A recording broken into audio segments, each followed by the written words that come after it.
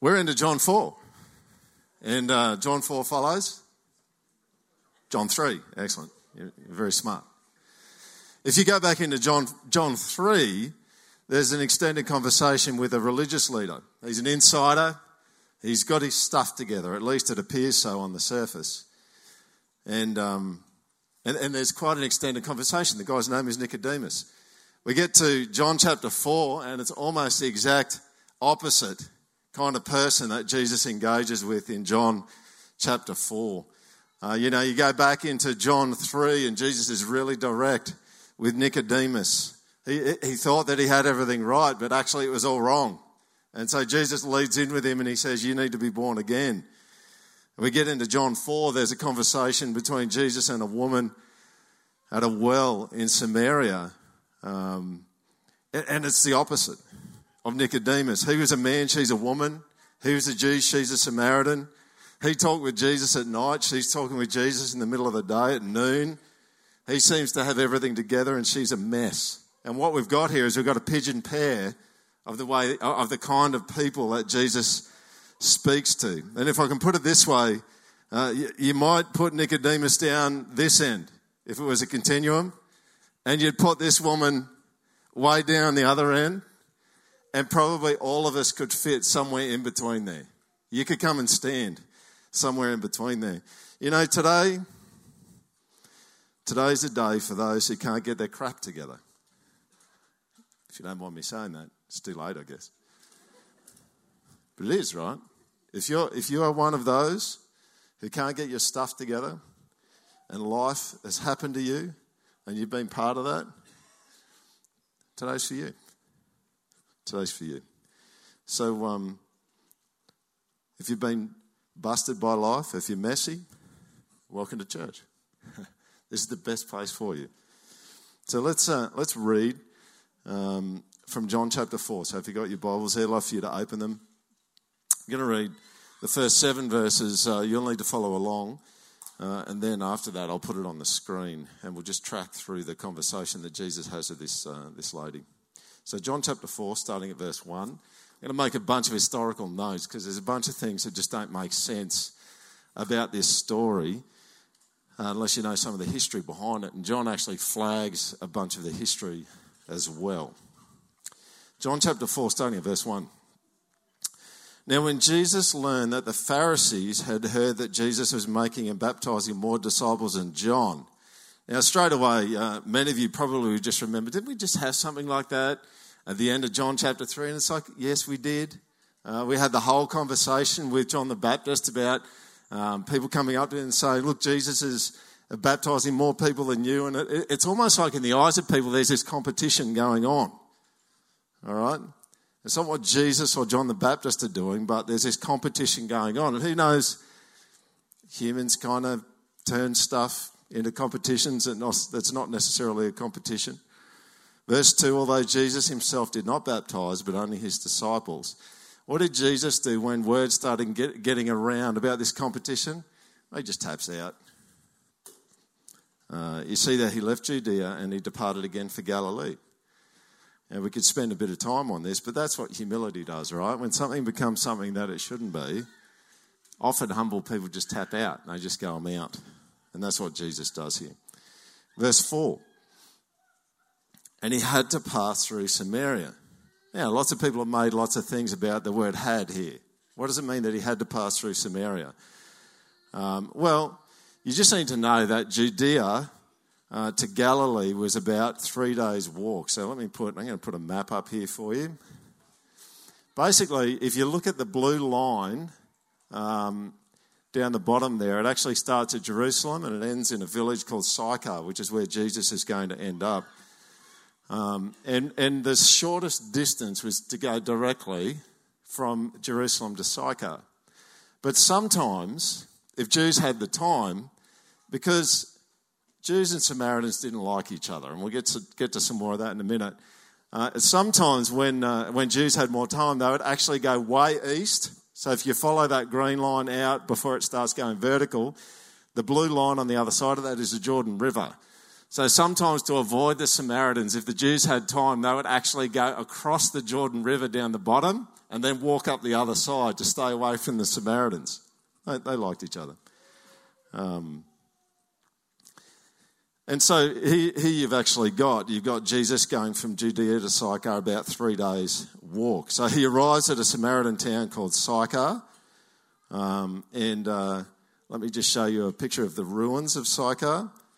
Just showing again that Scripture's based on historical places and times and events. So if we go to verse 5 in your Bibles here, I'll just read the rest of that. So he came to a town of Samaria called Sychar, near the field that Jacob had given to his son Joseph.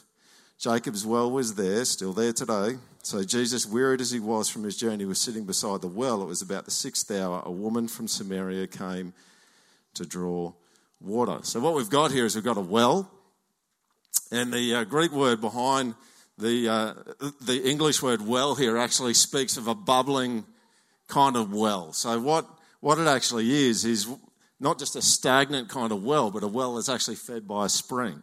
And it is to this day. You can go and you can find Jacob's well, and it's a well, and it's fed by a spring. So Jesus arrives at this well. It's noon. The 6th hour is noon, and he sits down. And he's thirsty because he's been walking for a while. And a woman from Samaria shows up. Now, you might not think that's any big deal, but back in the day, that was a big deal. It was a big deal because one of the rules was that you weren't really supposed to be a man speaking to another woman unless her husband was there. But the bigger rule is like he's a Jew and she's a Samaritan, and Jews and Samaritans didn't get on. You know, you would put it this way. You'd go, oh, there's history between the Jews and the Samaritans. And there was a really long history. You go right back to 722 to 721 BC. The Assyrians capture Samaria. They deport large numbers of the Israelites. And they replace them by people from all over their empire. They brought their own gods with them. They intermarried.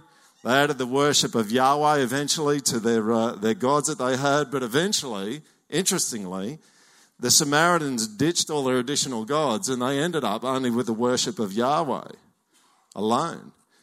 And interestingly, like if you think about what the Jews are like, if you know anything about them, the Samaritans actually thought they were the real deal. In our day, they'd go, we are the hardcore ones. And they were such hardcore ones that they only actually recognised the first 5 books of the Bible, the books of Moses, the Pentateuch. And they believed they were the direct descendants, the faithful nucleus of ancient Israel. Do you see the problem? This is what the Jews were like as well. Now, when the Jews returned from exile in Babylon back in the book of Ezra, and they start rebuilding the temple, the Samaritans go, people from Samaria said, we'll give you a hand. And the Jews said, no thanks. We don't want your help. You know, you would think that the Jews would be happy to have someone helping them out who worships the same God, but not the case.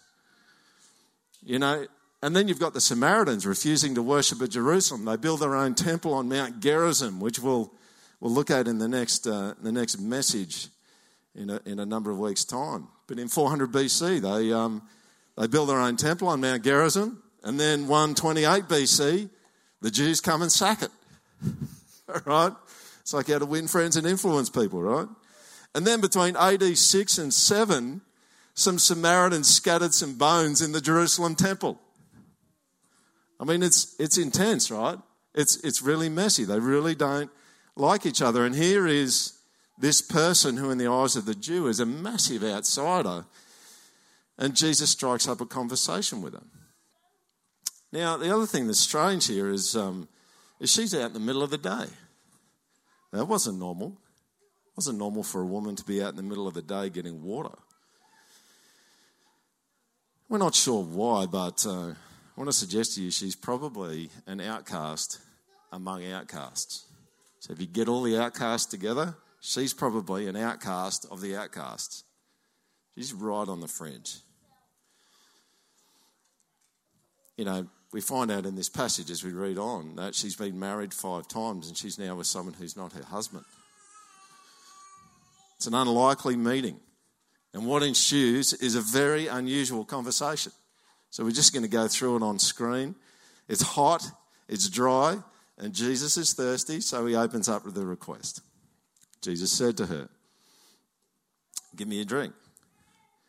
For his disciples had gone away into the city to get Maccas. The Samaritan woman said to him, "How is it that you, a Jew, ask for a drink from me, a woman of Samaria? For Jews have no dealings with Samaritans." Now, this little side note from John in the brackets there is actually quite a bit more significant than what you might realise. If you go to the NIV version, the alternative translation for that part of the Greek is actually Jews do not use dishes Samaritans have used. All right? That's what it is. And commentators suggest that's actually what's going on here. Now, around about the middle of the first century, you might think this is pretty harsh, but around about the middle of the first century, there was a ruling by the Jewish religious leaders, and I quote this, "The daughters of the Samaritans are menstruants from their cradle." Now, the Old Testament law was there was uncleanness when a woman was menstruating. Now, what are they saying here? What they're saying here is that a Samaritan woman is unclean the whole way from her birth. So you don't want to touch anything that she touches. Interesting, isn't it?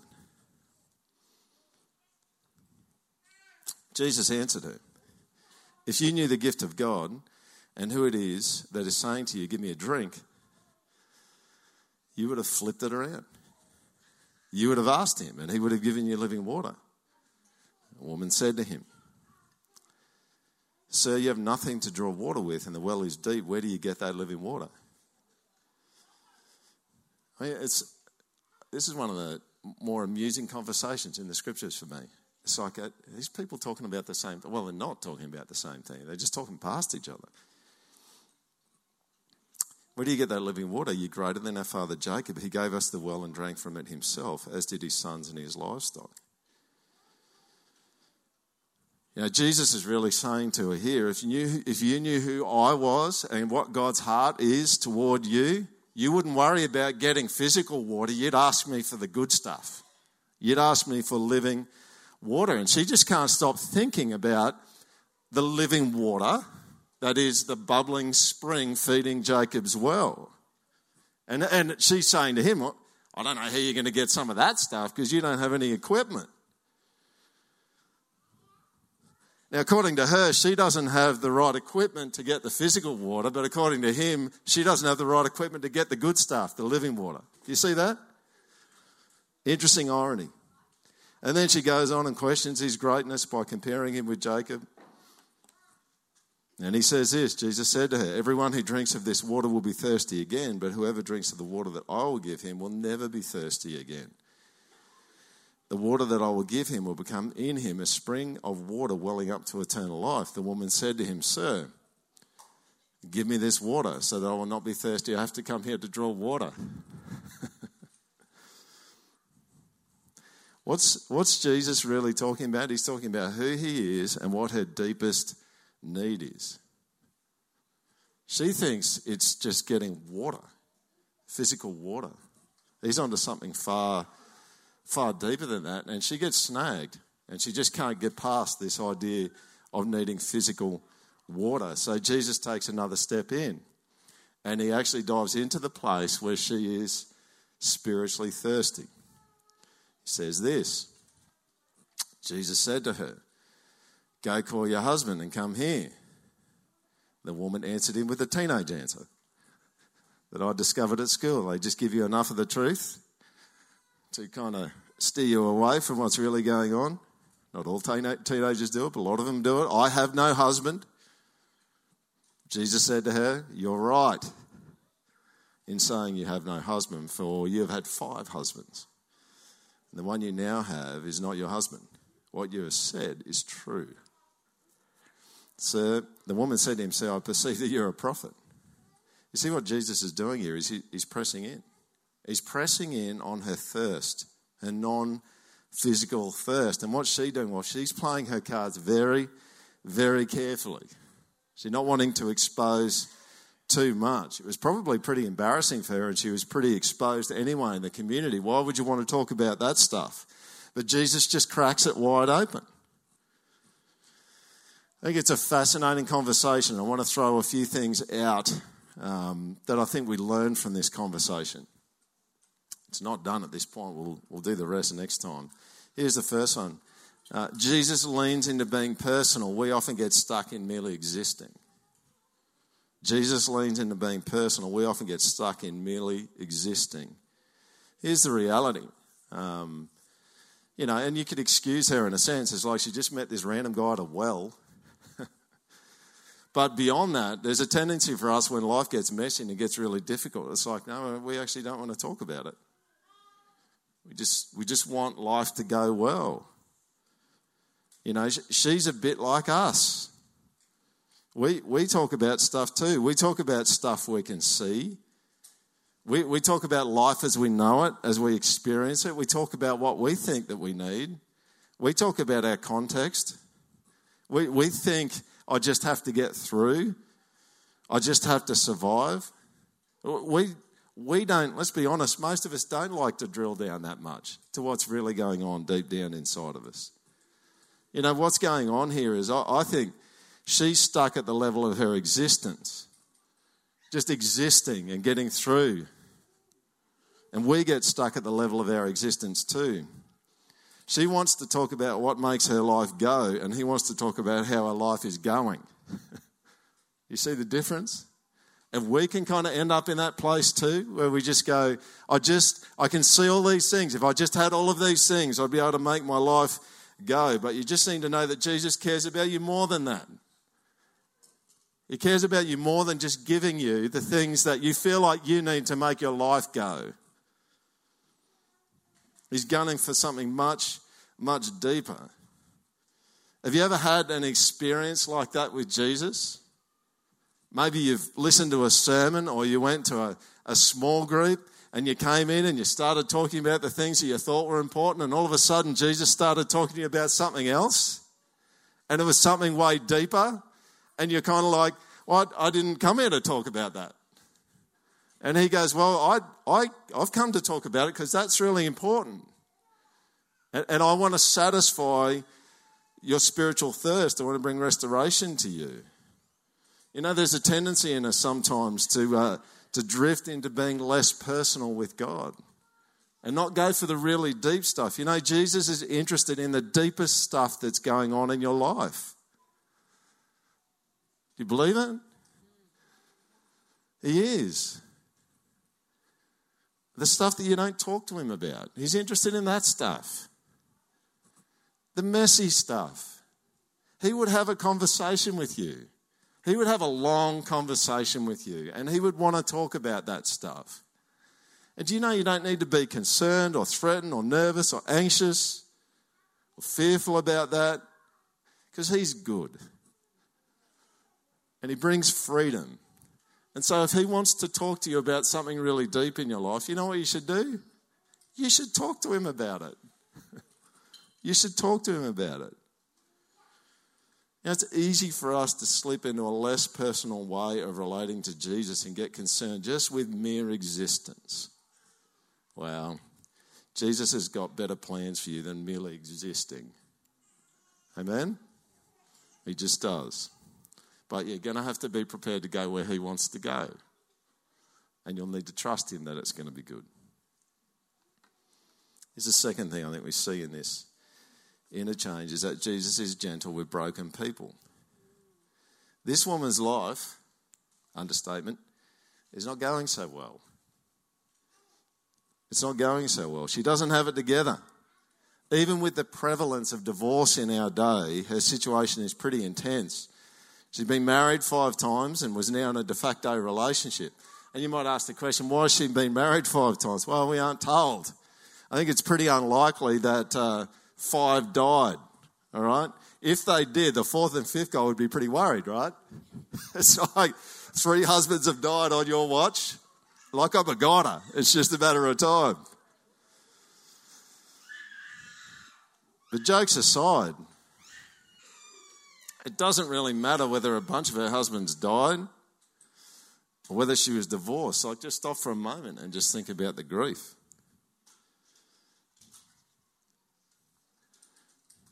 Think about the messiness of it.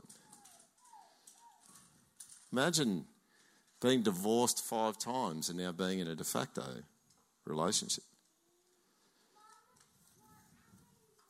See, it doesn't matter how you slice it. It doesn't matter how you look at it. The reality is that this woman, at the core of who she is a broken, thirsty soul.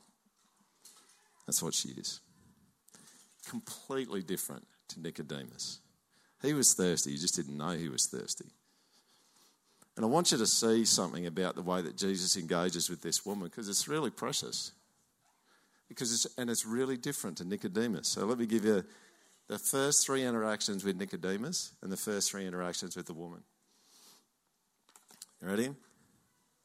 John 3, first thing Jesus says to Nicodemus, "Truly, truly, I say to you, you've got it all wrong. Unless you get born again, you won't see the kingdom of God." What does she say to the woman? "Give me a drink. Can you help me?" Nicodemus, "Truly, truly, I say to you, unless one is born of water and the Spirit," you didn't hear me last time, "he cannot enter the kingdom of God." What does he say to the second thing he says to the woman? "If you knew the gift of God and who it is that is saying to you, 'Give me a drink,' you would have asked him and he would have given you living water."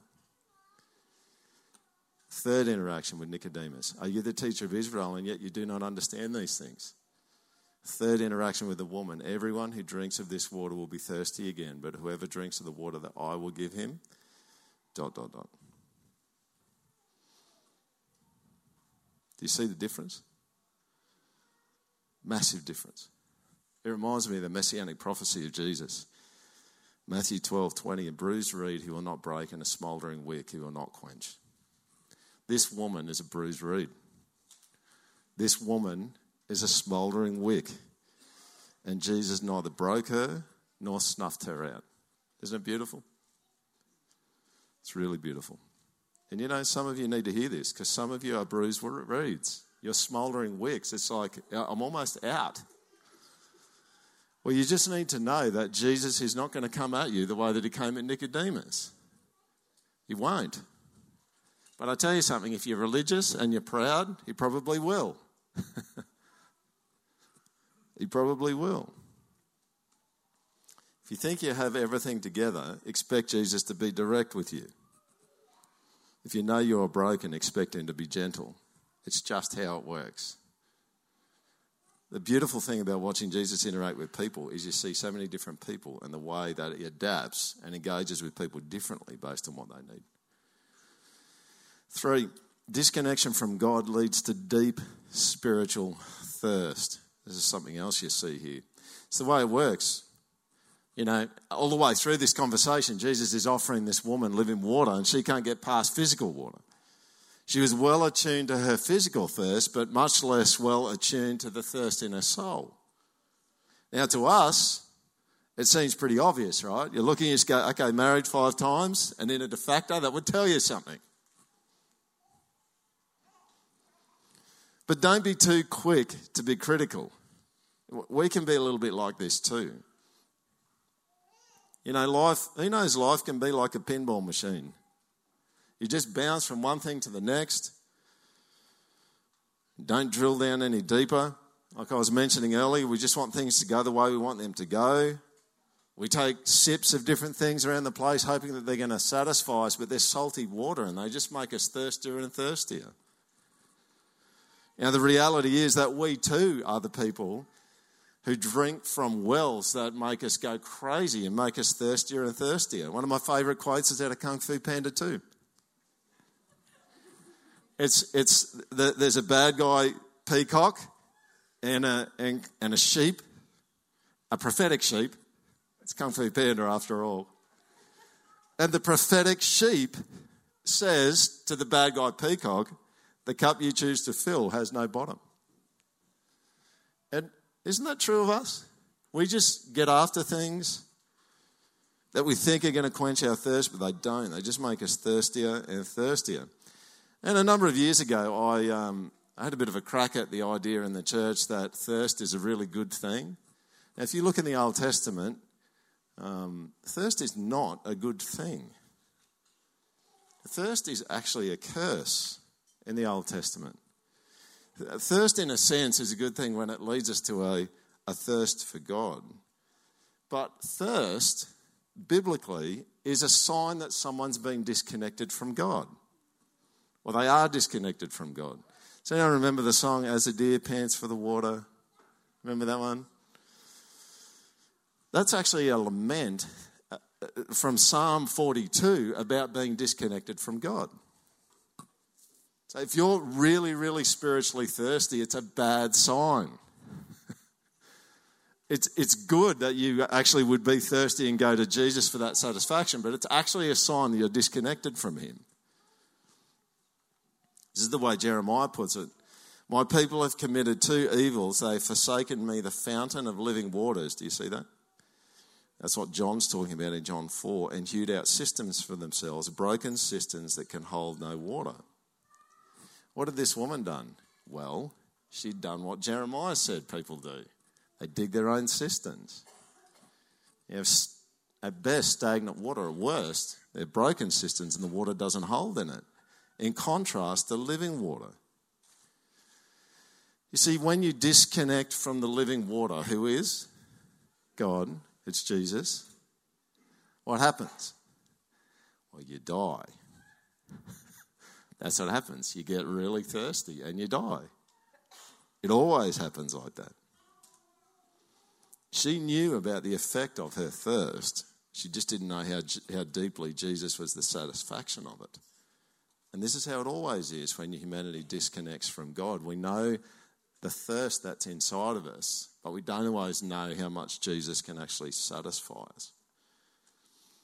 Number 4. The living water we most deeply long for and need is God himself. Let's have a quick look again at what Jesus says about living water. If you knew the gift of God and who it is that is saying to you, give me a drink, you would have asked him and he would have given you living water. Just slow down for a minute on this one. Let's look at that top one there. Firstly, you can't get living water unless it's given to you. You can't buy it. It's very, very precious, but it's a gift. It has to be given to you. It isn't cheap. It's given. And who gives it? Well, you can see there in verse 10, it's Jesus who gives it. And so you might ask the question, well, what is this living water? What is this living water? Well, you know what the living water is this new life. It's life. It's cleansing. It's purification. It's knowing God. It's the transforming presence of God in your life. It's God himself. It's all over the Old Testament. Jeremiah 17:13. O Lord, the hope of Israel, all who forsake you shall be put to shame. Those who turn away from you shall be written in the earth. They have forsaken the Lord, the fountain of living water. You see, you're meant to look through physical water to see the living water behind it. If she wants living water, she needs to get Jesus. That's what she needs. But it's going to come down to whether she actually wants Jesus. And it does that. It does for you also. It's beautiful prophecy from Isaiah 55.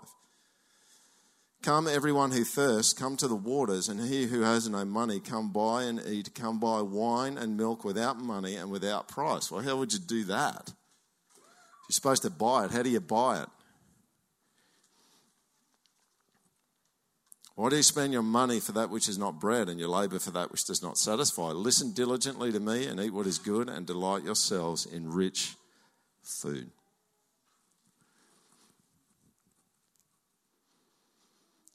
This woman is thirsty for Jesus. She just didn't know it. And we all are. And the question I would ask all of us today, myself included, is are we still busy digging cisterns for ourselves? Broken cisterns that can't hold water?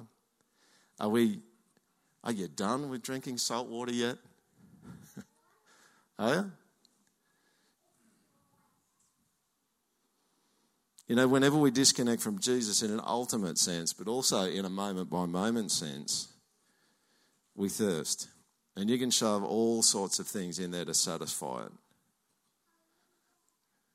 But here's the reality. And anyone who's come to faith in Christ knows this. Nothing fills the hole deep down in our souls like Jesus does. Amen? But we can still flip out and start drinking salt water again sometimes, don't we? And dig some cisterns to hold it. Malcolm Muggeridge, a British journalist, wrote this. I may, I suppose, regard myself or past for being a relatively successful man. People occasionally stare at me in the streets, that's fame. I can fairly easily earn enough to qualify for admission to the high slopes of the Inland Revenue, that's success. Furnished with money and a little fame, even the elderly, if they care to, may partake of trendy diversions, that's pleasure. It might happen once in a while that something I said or wrote was sufficiently heated for me to persuade myself that it represented a serious impact on our time, that's fulfilment.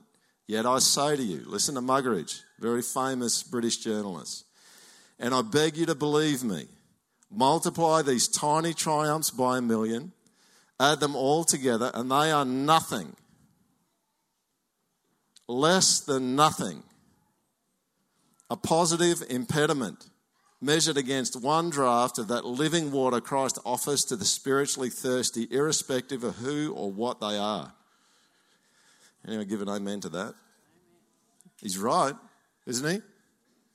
Even if you're busy now, you're a Christian and you're busy and you're off getting some drink of salty water somewhere, you still know that. That's what happened in the first place when you came to faith. You got this taste, this living water, and you just went, there is nothing. I've never had anything like that. Number 5. God powerfully quenches our thirst. You know, this is huge. Because you might actually assume yourself, you might go, oh, what does Jesus do? Does he get rid of it? Does he just get rid of our thirst? No, he doesn't. He quenches it. He satisfies it. This is what Jesus is saying here. And you see the whole way through Scripture. Isaiah 44:3, for I will pour water on the thirsty land and streams on the dry ground. I will pour my spirit upon your offspring and my blessing on your descendants. Isaiah 49:10, they shall not hunger or thirst, nor the scorching wind nor sun shall strike them. For he who has pity on them will lead them, and by springs of water he will guide them. Matthew 5:6, blessed are those who hunger and thirst for righteousness, for they shall be satisfied. John 4:13-14, whoever, this is what we looked at today, whoever drinks of the water that I will give him will never be thirsty again.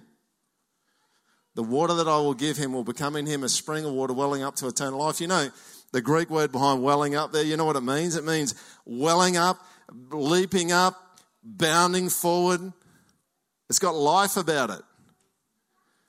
You know, one of the things that Jesus is saying is you come and you drink a deep drink of the living water, and God gives you his Holy Spirit to live inside of you. And this thing just wells up inside of you. It's not that you just get your thirst quenched. You become a thirst quencher. You see that? It's not just enough for you. It's enough for people around you. Now, I want to challenge you this morning. How big is your vision for your life? Your vision for your kids?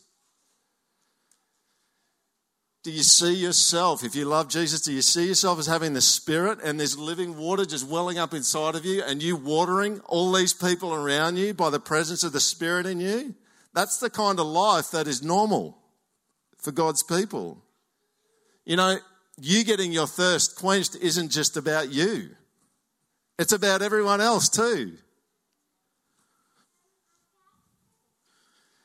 How are you giving them Jesus? Who's thirsty around you?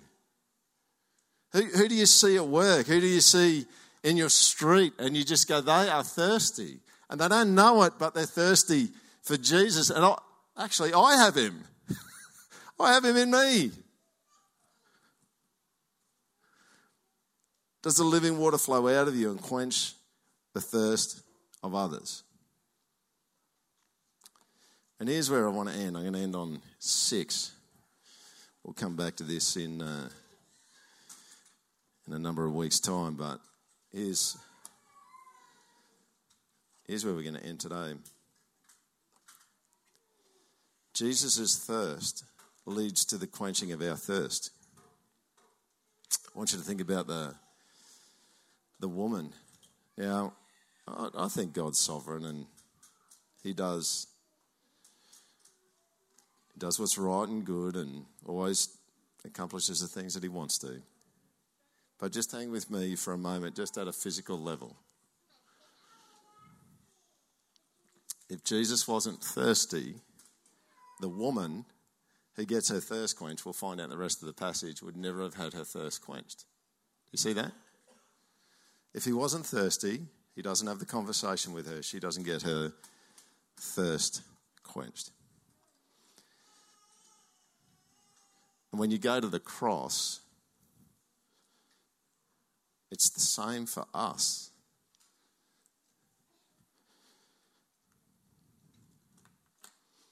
This is John 19, where Jesus had been crucified. After this, Jesus, knowing that all was now finished, said to fulfill the scripture. Everyone read it? I thirst. You know what?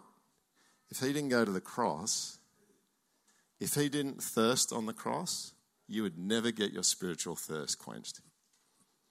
You would be destined for the rest of your days to create broken cisterns that don't hold water. You'd be destined to drinking salt water.